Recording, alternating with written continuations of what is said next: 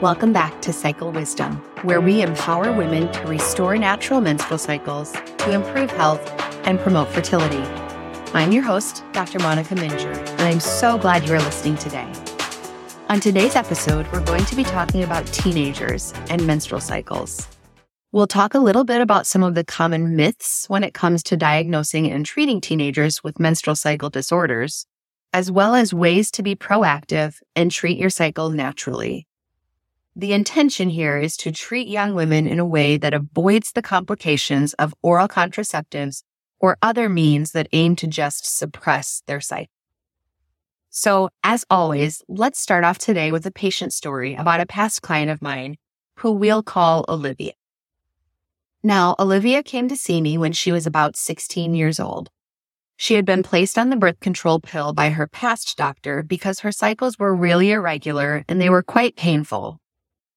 Olivia started having periods at age 14, and by her third cycle was actually missing days of school because of the pain she had with her menstrual cycles and how heavy the bleeding was. Olivia and her mother went to their doctor looking for answers, and the only option they were really given at that time was to start her on birth control pills, which they did because they were desperate for anything to help with her symptoms.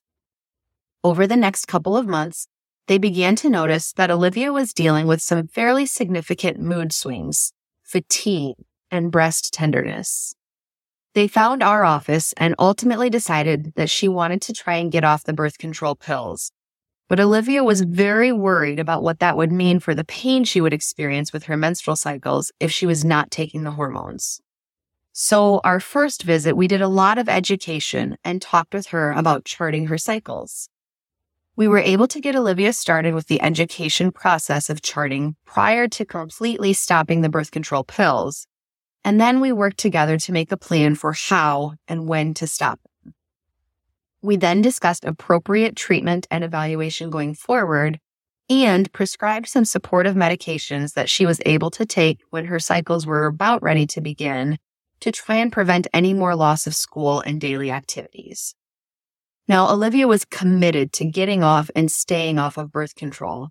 And so we worked together over the next 5 months. And when we saw her back for her follow-up, Olivia reported that the first few cycles were tough, but the more recent cycles had been much more regular and manageable with the lifestyle changes and supplements that I had prescribed. Olivia was off of hormonal birth control and was able to better understand when her symptoms were going to occur because she was now charting on a regular basis. Empowering Olivia to better understand her menstrual cycles was life-changing for her and actually allowed her to enroll in some additional extracurricular activities that she had previously been avoiding because she was concerned for fear of missing out on her impact of her erratic cycles.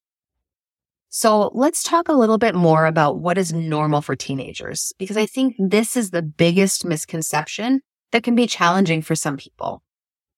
So the average age currently in the United States that women start menstruating is somewhere between the ages of 10 and 16. Now, typically we say that on average, about 90% of girls will get their period by the time they turn 13, but some can get it as early as 9 years old, and some don't start their cycles until closer to age 16. And so there really is still a very wide range as far as time frame of when that first menstrual cycle begins, and this can be completely normal. The other thing that's really important for women to know is that for the first 1 to 2 years of having their menstrual cycles, a woman may not actually be ovulating. So the menstrual cycles are occurring, the hormones are gearing up as they're supposed to for regular menstruation and ovulation. Young women, when they start having their cycles, can be anovulatory or not ovulating for up to 2 years from the time that they start their menstrual cycles, and this is absolutely normal. Now, this can be really important to know because it can help to explain why the young woman might not have a normal menstrual cycle right away. For example, it might be delayed or later or skip a month or more, or your cycles might become closer together than every 28 to 35 days. This also explains why we can have some troubles with significant pain or bleeding. Now, if you're not ovulating, but the hormones are still firing as they should, it's a mismatch from your ovulatory function, and your body is working extra hard to try and ovulate, but it's not happening. Now, this can absolutely cause increased pain and discomfort as your body is trying to work to get things back on track and start that ovulatory process. What we know from young women who we trend and track over time is that if they are not placed on birth control and we just let their bodies cycle naturally and go through that process of starting to ovulate, is that on average, it takes up to a year for things to kind of level out. Now, once a young woman starts to ovulate regularly, oftentimes the pain and significant cramping is gone without any significant intervention.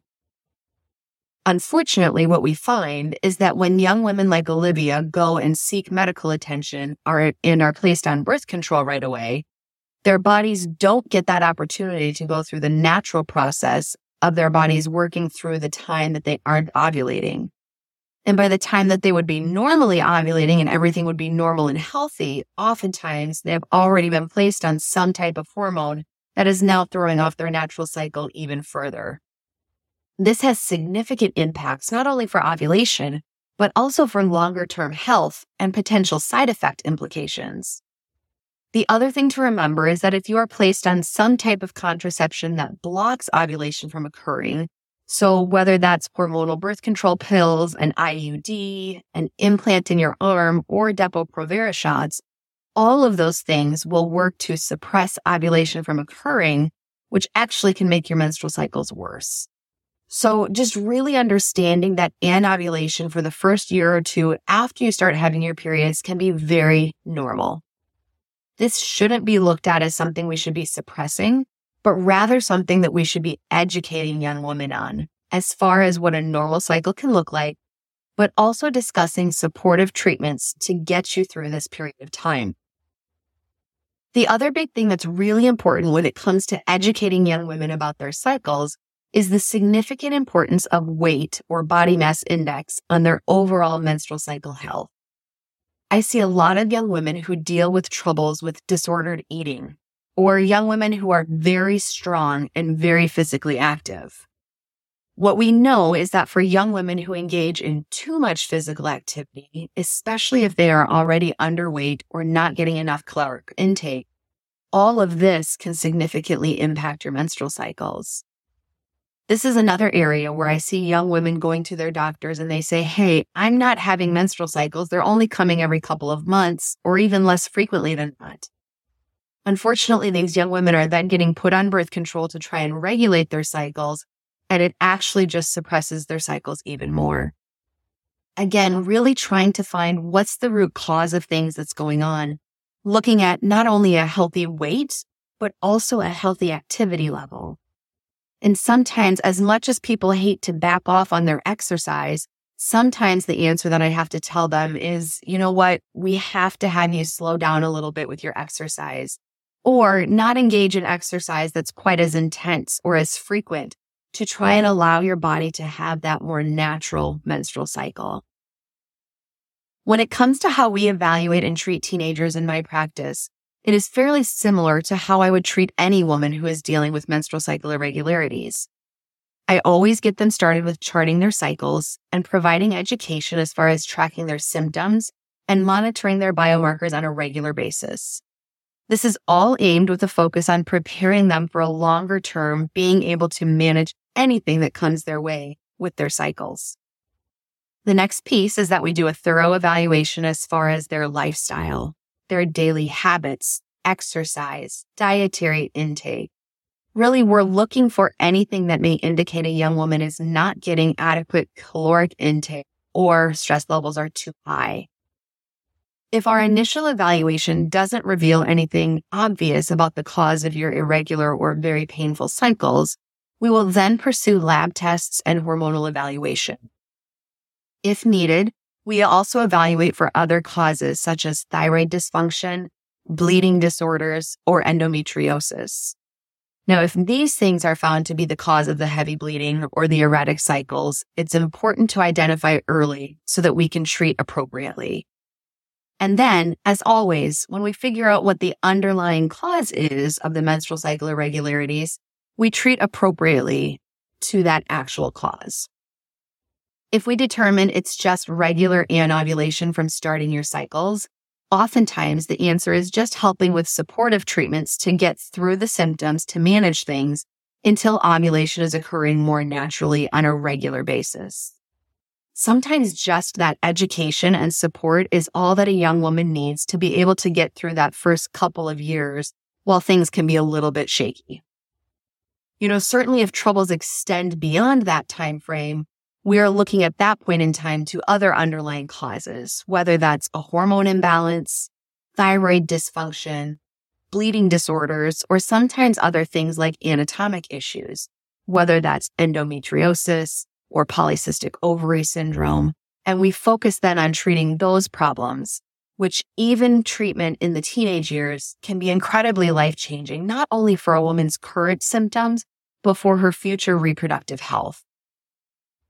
One final note is that we do always talk about the importance of medicines to help in dealing with symptoms, but we also know that some of those medications can actually make things worse. One class of medicines that has recently been getting more attention are the anti-inflammatory medicines like ibuprofen. Now, that particular class of medicines, if it's not timed appropriately, can actually increase the chances of anovulation even further in some women. And so even though we're trying to help treat symptoms of pain, if it's not timed appropriately as to when you're taking the medication, it can actually be making things worse for the next upcoming cycle. So overall, I hope that this episode has provided some education, especially for young women and their families who are looking for answers. Whether you are seeking out other advice about what we do with these irregular cycles, rather than jumping to some type of birth control option, we want to know that you have the support you need. We are committed to providing better education for all young women about the beauty of their cycles and helping to treat things in a more natural way that isn't creating longer-term problems down the road. So if you're a teenager listening to this episode, or if you're a family member of a teenager and you are looking for more answers, I would love the opportunity to work with you. We do also have team members who are trained on teaching teens to chart their cycles, and many of these options have user-friendly apps available to make things easier for teens to track on their own. If you're ready to work with our elite team of healthcare professionals, go to our website, radiantclinic.com, to schedule a free discovery call with me and learn more about our package-based pricing for healthcare. We customize your treatment plan and include options to access a hormone coach, fertility awareness charting experts, a registered dietitian, a fertility acupuncture specialist, a health coach, and of course, all the medical care you need from me as a board-certified physician. We are currently able to see people for in-person appointments in the Cedar Rapids, Iowa area, or can arrange for a telehealth visit if you live in the state of Iowa. Thank you so much for listening to this episode. Please share this podcast with someone in your life who would benefit from our services. Remember to subscribe to this podcast for more empowering content.